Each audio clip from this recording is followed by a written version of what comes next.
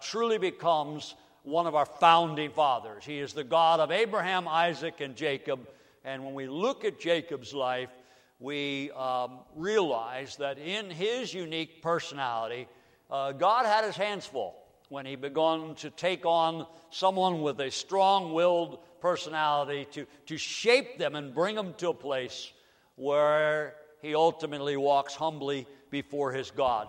Genesis chapter 34. And I'm going to read the whole chapter, and then we'll come back and attempt to break it down.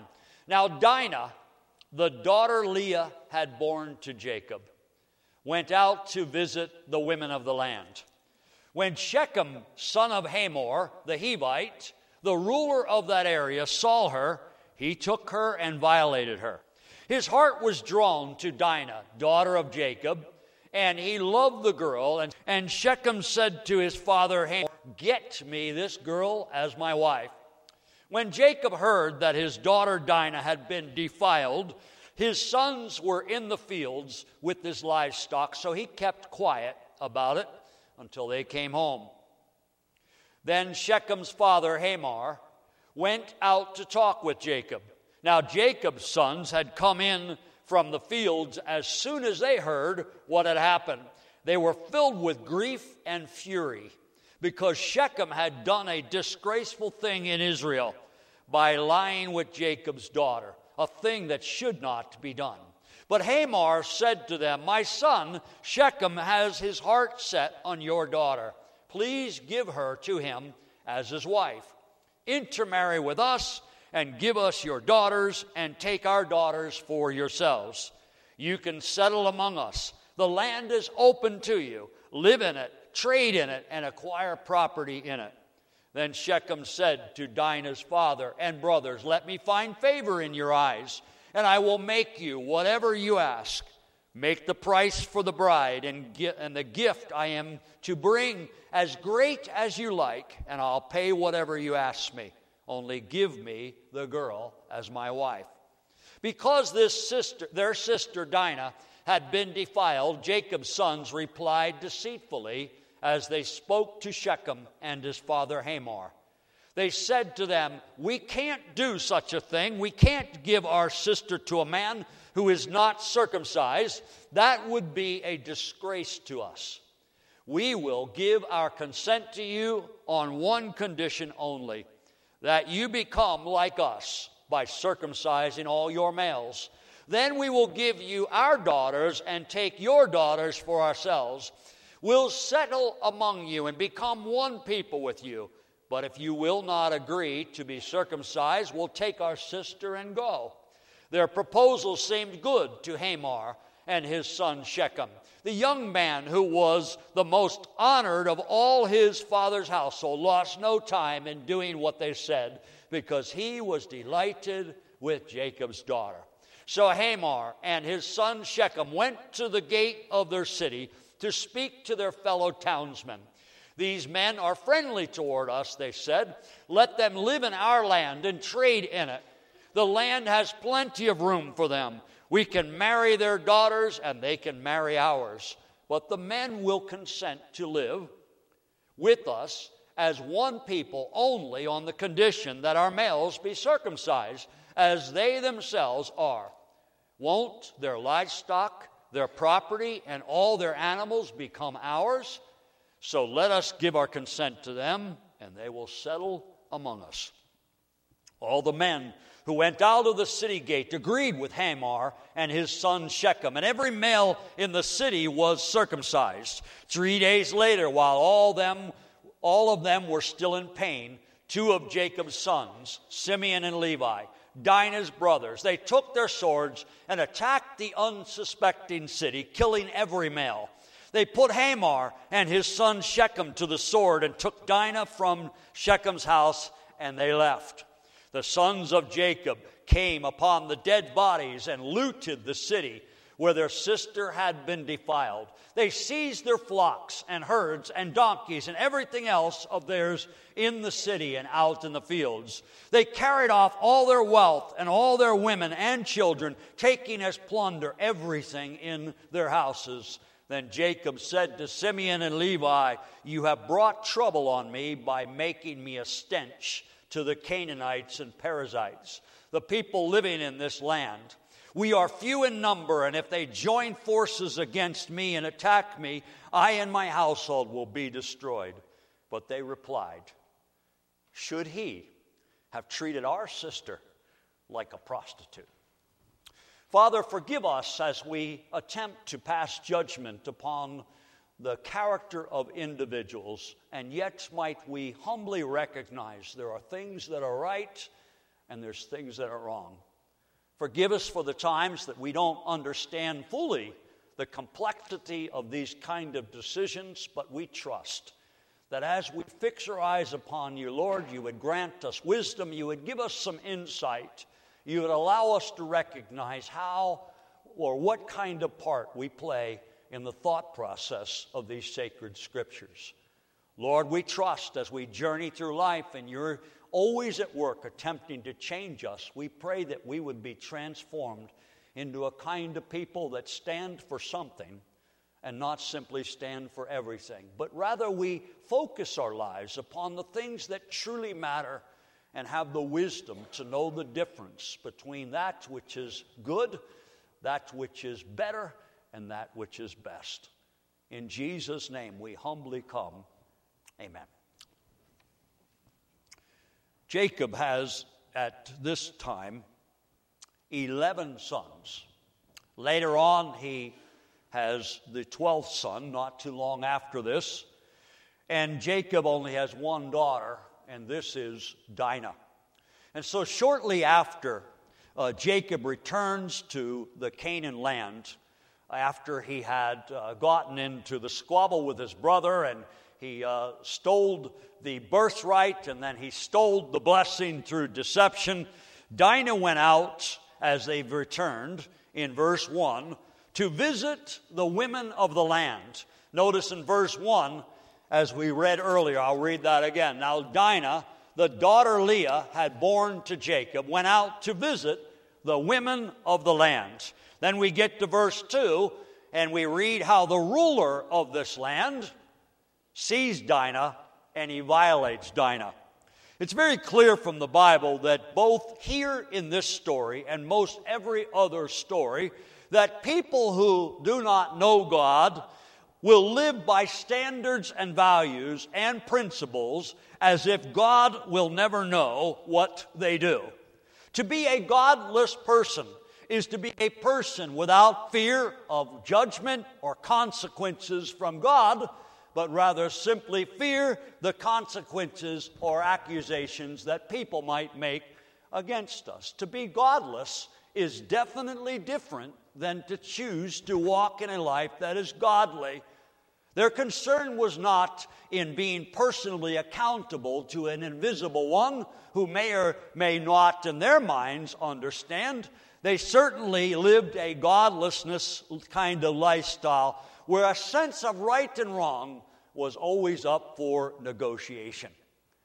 We recognize that as we journey through life and we move into New Year's every day, as we are coming from a relatively post-Christian era, that more and more of these traits become clear, that we are a people who seemingly, by vote, no longer want God to be the one who directs. And so we see that as Jacob and God's people are moving into a land that is godless, that there's going to be some differences of opinion, but not only a difference of opinion, a whole different reaction to once you break something, how do you fix it?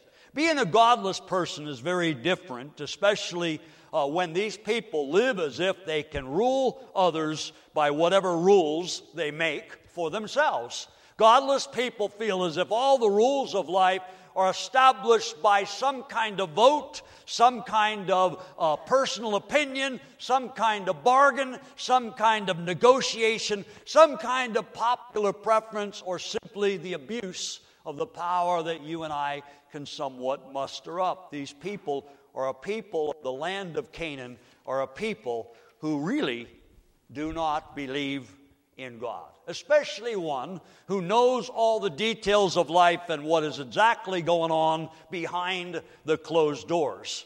Now, the God of Abraham, the God of Isaac, and the God of Jacob are a people who are ones have called out a people who truly know God, because God reveals himself to his people.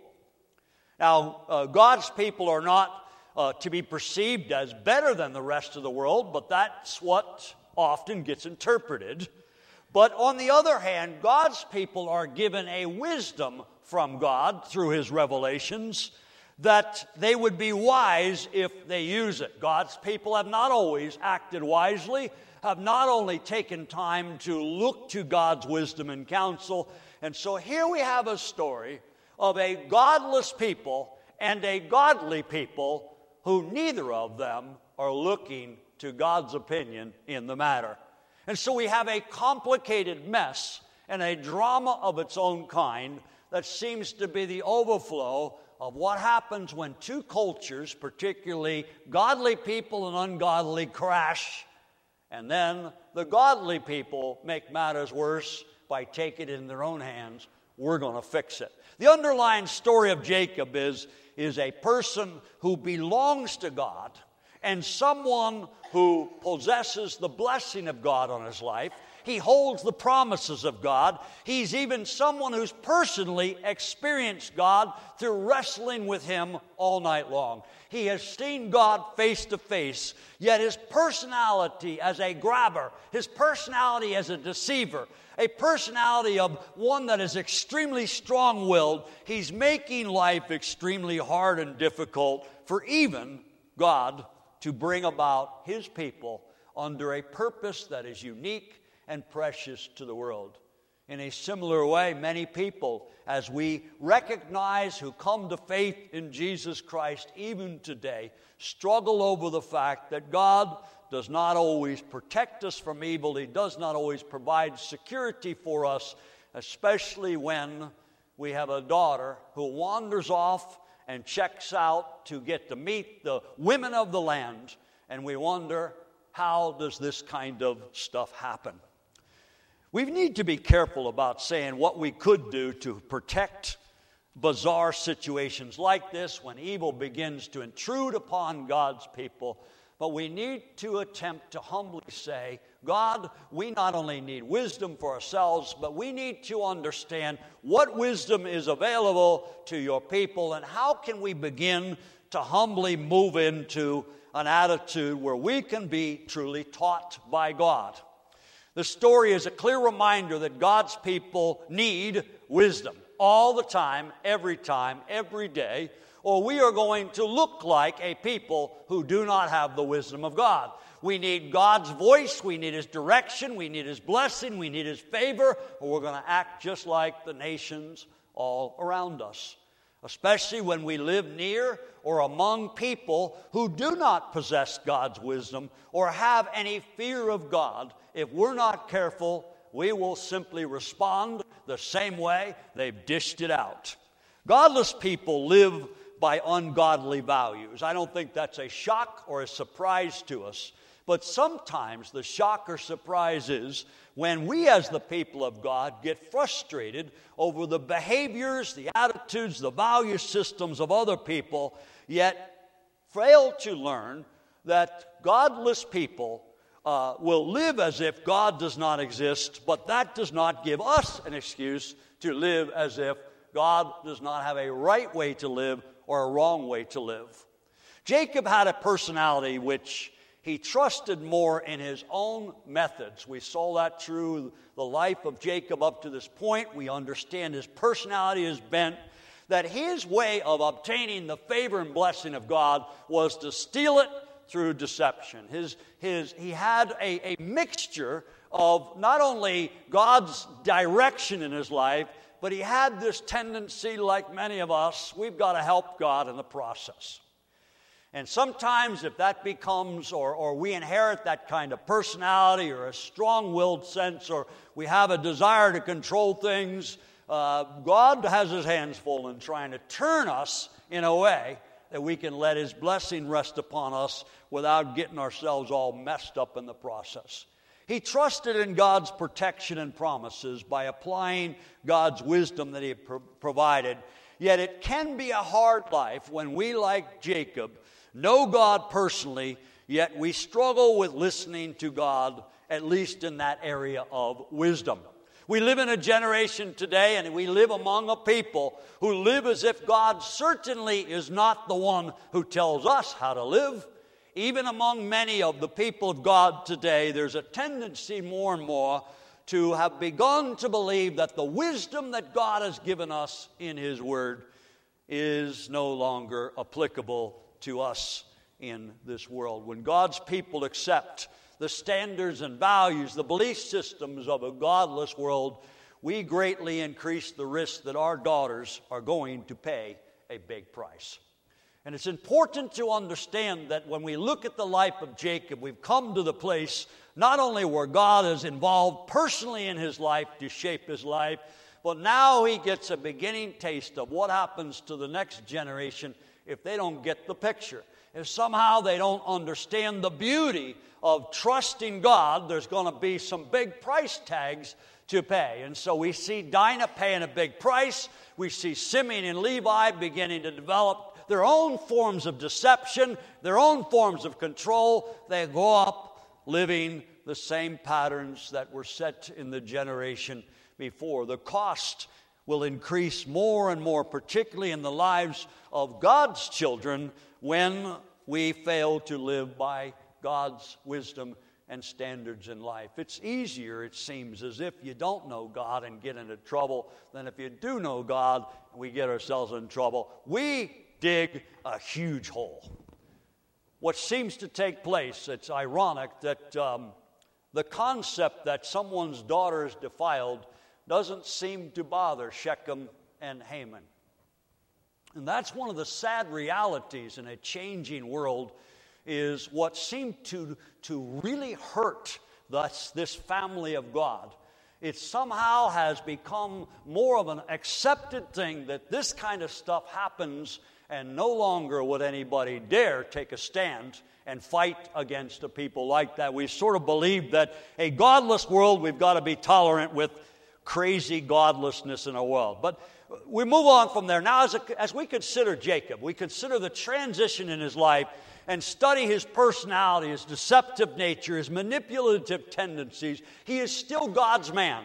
And that's what we're attempting to hold on to, that God has worked his way into your life and mine, and you and I can pull off some pretty crazy, bizarre attitudes and behaviors, and God is going to take us through a process of transformation. The question is, will it be smooth, or is it going to be rough? Sometimes the roughness of life, we might blame God for not doing his job. We might question, where's God love in a world like this? You and I need to realize that there's a lot of sowing and reaping that takes place in life. And life is so much different, distinctively different for us when we come to God, that we follow his ways and we walk according to his principles, that we could possibly protect our daughters and our granddaughters in life.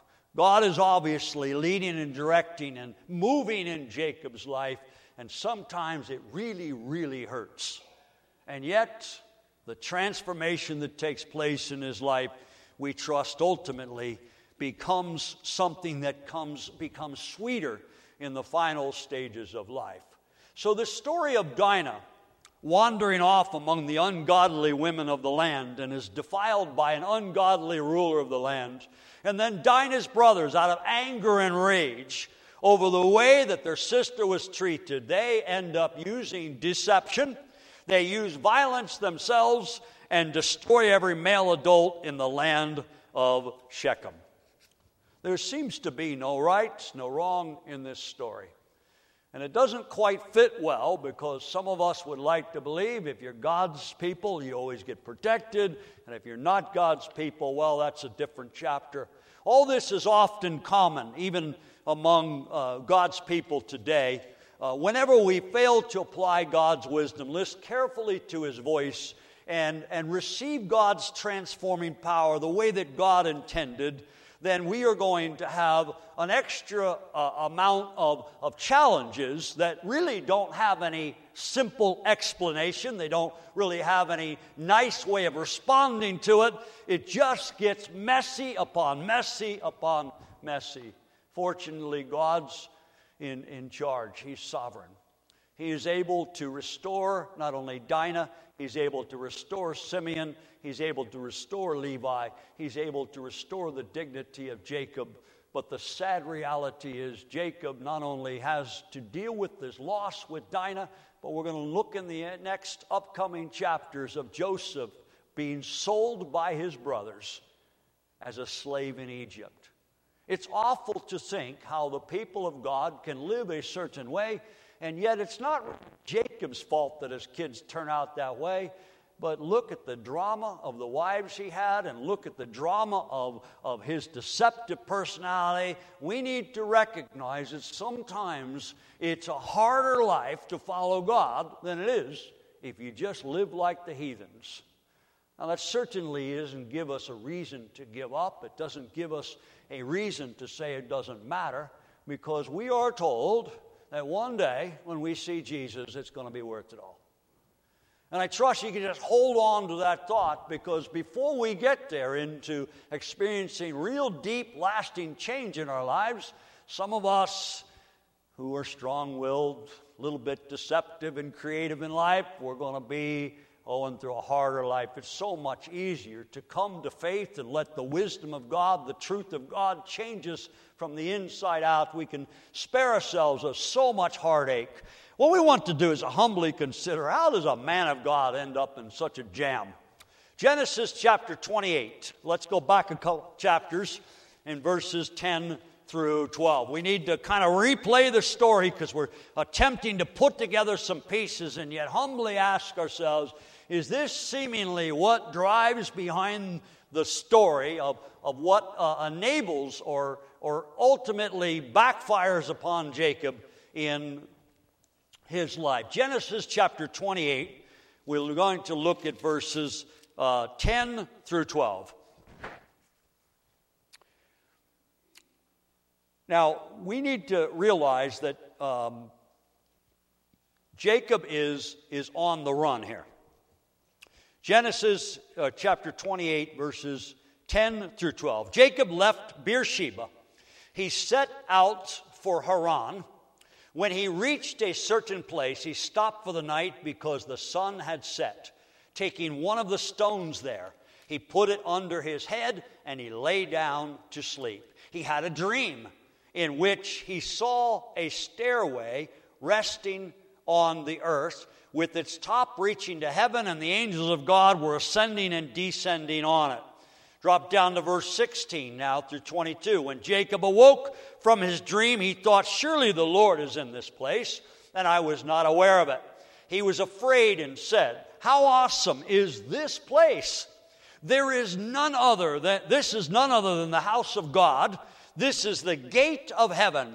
Early the next morning, Jacob took the stone he had placed under his head. He set it up as a pillar. He poured oil on top of it. He called that place Bethel, though the city used to be called Luz.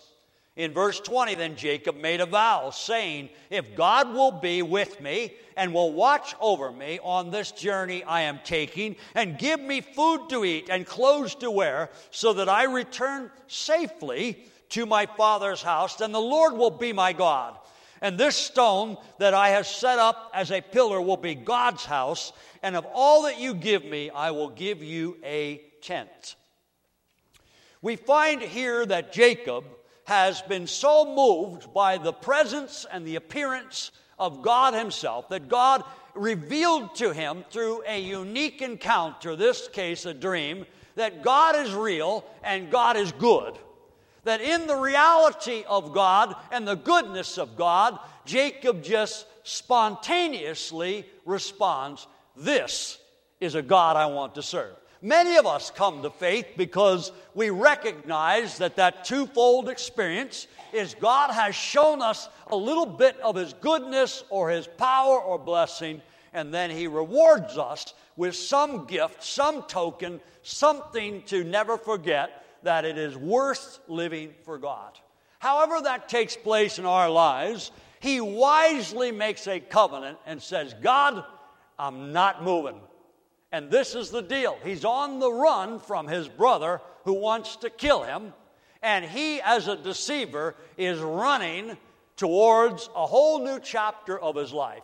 But he says, when I get back here, the deal is I come back being blessed, I belong to you. Now, some of us might say, well, that's kind of a bargaining with God. Well, how do you think it looks when you're a purebred deceiver? You got to work your way to take everything from your brother, and now he's trying to negotiate with God. The beauty is that God can handle your personality, but when you give him your life, he's going to change you, and it might get rough. Sometimes we might say, well, then why make a deal with God? I'll leave that one in your hands. I know one thing. You got to deal with God, whether we want to or not. The beauty is if we let God deal with us in a way that seems to be rooted and founded upon the Scripture, it really doesn't have to be as rough as Jacob had to go through. But these common experiences. Now, we're going to jump ahead to chapter 35 of Genesis. Notice in 28 where he had the vision. What was the name of the town? Bethel. Okay, it was called Luz, but he changed it to the name Bethel. And why did he change it to the name Bethel? It's because he met God there. He says, it's Bethel to me. And when I come back after going to Padan Aram, when I come back being blessed, and I know God blessed me, I'm coming back to my vow, my covenant, my pledge. Chapter 35. Then God said to Jacob in chapter 35. Now this is right after the incident of the Dinah. Go up to Bethel and settle there and build an altar there to God who appeared to you when you were fleeing from your brother Esau. Well, the strange thing is that he's already been back at the promised land, but he hasn't gone back to Bethel. He came back to the promised land, and now we need to consider as we look at chapter 33 at the very end of it. Now, the end of chapter 33 stops where chapter 34 begins. I don't think that's hard us to figure out. What we're trying to understand is if 33 ends with a response Jacob makes, and 35 begins after the ordeal with Dinah, you got to understand what is this parentheses about. Chapter 33, we look at the end of Genesis. Verse 18, chapter 33. Now, after Jacob came from Padan Aram, that's from Laban, spent 20 years over there trying to work his way off to not only get a wife and end up with 2.5 wives or 3 wives or 4 wives, however you want to call it, with the concubines. He inherited a huge family drama over that. He arrives, notice it says, safely at the city of Shechem in Canaan and camped within the site of the city. Now, why in the world you pitch your tent next to a place like Sodom and Gomorrah? You and I have to figure out why Lot had the same problem and why we sometimes have the same problem. We pitch our tent not at Bethel, but we like it in Shechem. Verse 19, for 100 pieces of silver he bought from the sons of Hamor. This is where the trouble came. The father of Shechem, the plot of ground where he pitched his tent. Notice 20. And he set up an altar and called it El Eloah Israel. In other words, you and I need to understand that there's something about your spiritual makeup and the decisions you make and what you call sacred and how you live your life, that it's easy to find a place of comfort or complacency somewhere in the journey before you God wants us to be.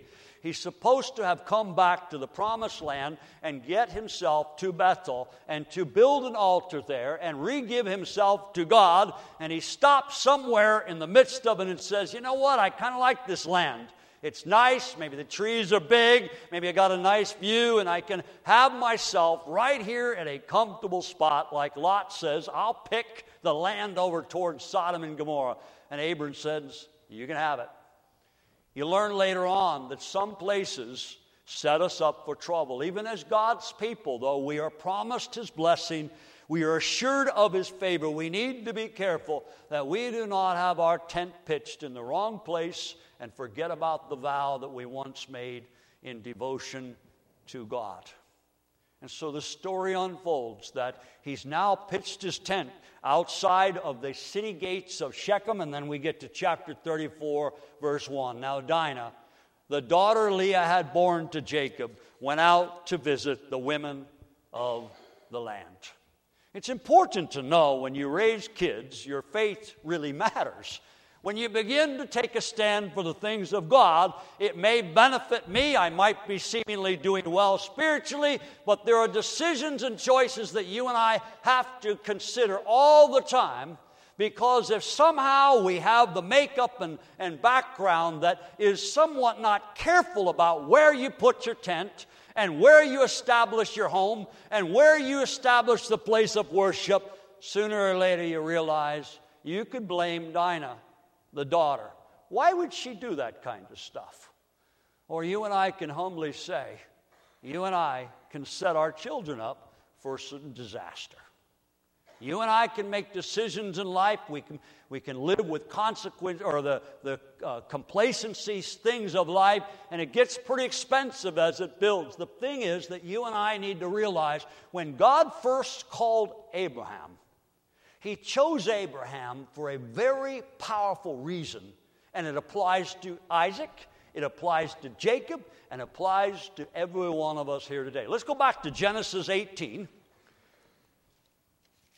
Genesis chapter 18, and this is actually when you find Abraham. He is pleading for God's mercy over Sodom and Gomorrah. He's pleading that somehow God would spare the peoples in this area. And we find in chapter 18, and we look at verse 18, well, we'll start with 17, where the angels of God, or in essence, the personality of Jesus in his foreordained position of eternity, we find him in verse 17. Now the Lord says, shall I hide from Abraham what I'm about to do? In verse 18, Abraham will surely become a great and powerful nation, and all nations of the earth will be blessed through him. Notice in verse 19, for I've chosen him so that he will direct his children and his household after him to keep the way of the Lord by doing what is right and just, so that the Lord will bring about for Abraham what he has promised him. The important lesson we need to recognize is God called His people to be a people that will take a stand and teach their children and set them in the right direction so that there will be a nation coming out of all of that where these people truly love and live for God. And so it's important as we work through our lives, and God is in the fine-tuning stages of us individually, that whatever God does in my life certainly can be appreciated by me, but if I'm not careful what He tries to teach me, my kids are going to inherit the same garbage that God was trying to deal with in my life. It's humbling to try to understand that our daughters can pay the price. And somehow we could say that our kids, they got to make their own tough choices in life. They've got to formulate their own values, their own principles, their own standards. God is desiring to raise up a people who their security is in the truths as God has revealed, and to work together and to support one another and to recognize that these are the standards in Israel. Nobody messes with my sister. That's a powerful statement. In some sense, we could say, well, how do we know that's the right answer?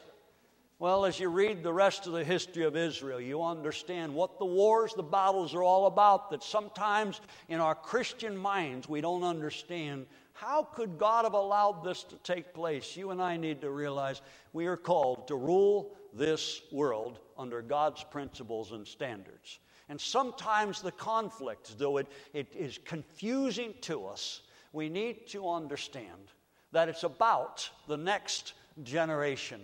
It's about our daughters. It's about our grandchildren. It's about the future of God's people. And I trust by His grace we realize that as God shaped Jacob's life and broke him down into becoming a pliable person, such as clay upon the potter's wheel, you and I might recognize that we're all part of this transforming work of God. God's intent is, as Mark pointed out so well, a man who would stand in the gap. The sad reality is Shechem and Levi did not take it to God to get His advice. They simply took matters in their own hands. And so it's difficult to fully analyze and put the pieces together. But you got to understand something about Levi. He's the father of the priesthood to handle holy things. And so we need to be careful in how we observe and analyze these things. The important thing is Jacob, in all of chapter 34, is shh. Don't say anything. Shh. Don't do anything. He's become a man who once controlled, and now he's trying to keep everything under control. Not because he believes that's the will of God. He's simply afraid that he is going to lose his life, possibly at the expense of his daughter being taken. And his sons say, this is wrong.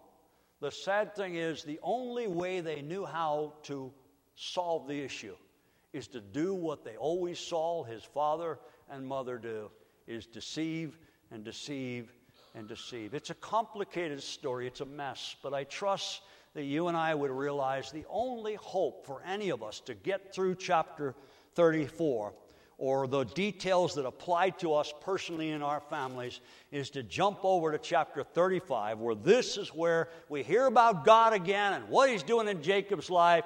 And this is the goal we have to pursue. We've got to move past the complicated chapters of our life. We've got to move past the things that don't always fit together. They don't make sense. God wants to get us to chapter 35 because that's where transformation really takes place. Chapter 35, verse 1. Then God said to Jacob, go up to Bethel and settle there and build an altar there to God. Notice what He says, who appeared to you when you were fleeing from your brother Esau. It's a phrase that's used a couple times in this chapter. So Jacob said to his household and to all who were with him, get rid of the foreign gods that you have with you. Purify yourselves, change your clothes, then come, let's go up to Bethel, where I will build an altar to God, who answered me in the day of my distress, and who has been with me wherever I have gone. He's coming to his senses now. So they gave Jacob all the foreign gods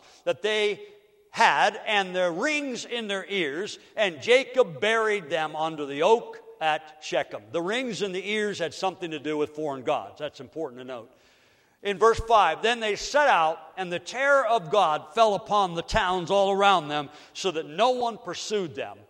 Jacob and all the people with him came to Luz, that is Bethel, in the land of Canaan. There he built an altar, and he called the place El Bethel, because it was there that God revealed Himself, notice again, when he was fleeing from his brother.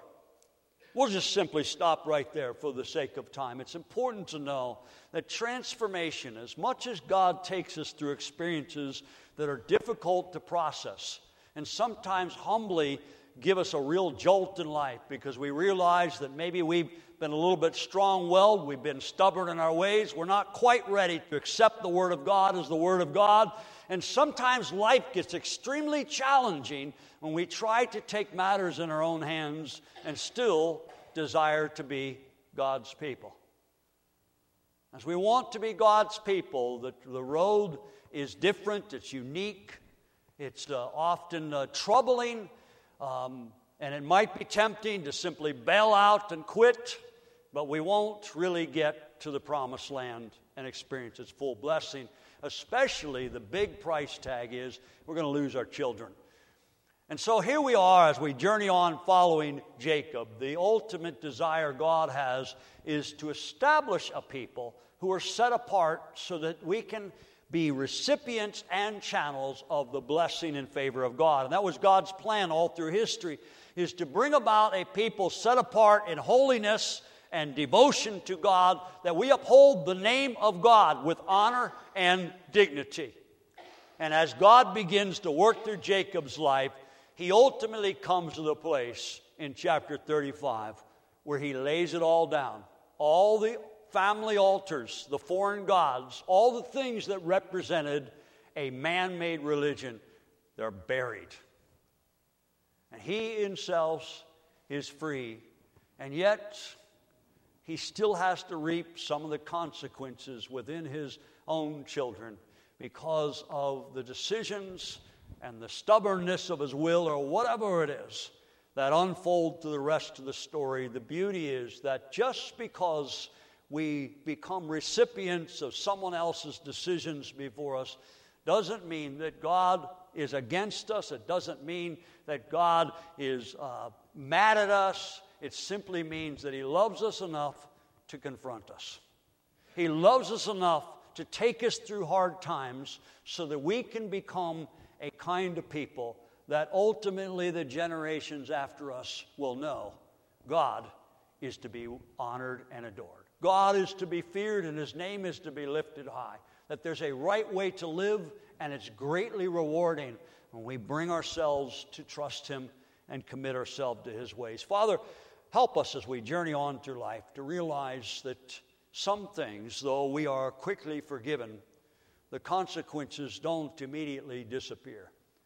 We pray that we might recognize the beauty as you shape us and transform us, that your intent is to not only bring our hearts back to the place of our first love, but it's also to enable us to recognize that where we pitch our tent really matters. We pray that we would establish ourselves in a place that we know your presence remains and our testimony can go forth. Father, thank you for these examples. May we learn, may we be humbly changed through some of the mistakes that others have made so that we don't have to repeat them ourselves.